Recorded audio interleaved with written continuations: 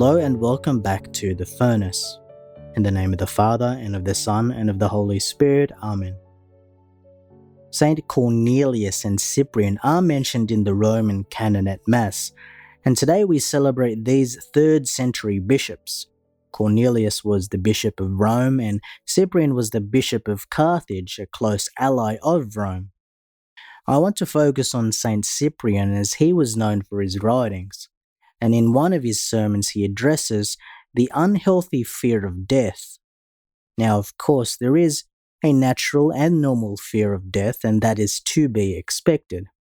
But there is also an unhealthy fear of death, manifested in a turning to the world in a kind of illusory way, blinding us from the fact that death is inevitable. It is rooted in our lack of faith, a lack of desire for God and the treasures of eternal life.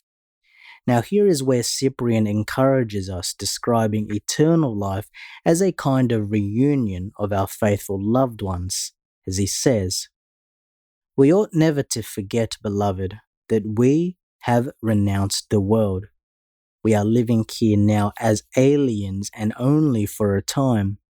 When the day of our homecoming puts an end to our exile, frees us from the bonds of the world, and restores us to paradise and to a kingdom, we should welcome it. What man stationed in a foreign land would not want to return to his own country as soon as possible? Well, we look upon paradise as our country, and a great crowd of our loved ones awaits us there. A countless throng of parents, brothers, and children longs for us to join them.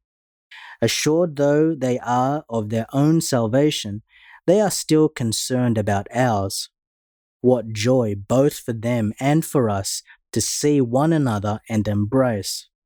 Oh, the delight of that heavenly kingdom where there is no fear of death. Oh, the supreme and endless bliss of everlasting life.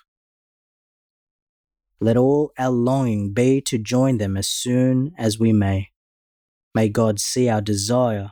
May Christ see this resolve that springs from faith, for he will give the rewards of his love more abundantly to those who have longed for him more fervently. Let us pray. O God, who gave Saints Cornelius and Cyprian to your people as diligent shepherds and valiant martyrs, grant that through their intercession we may be strengthened in faith and constancy and spend ourselves without reserve for the unity of the Church. Through our Lord Jesus Christ, your Son, who lives and reigns with you in the unity of the Holy Spirit, God forever and ever. Amen. In the name of the Father, and of the Son, and of the Holy Spirit. Amen.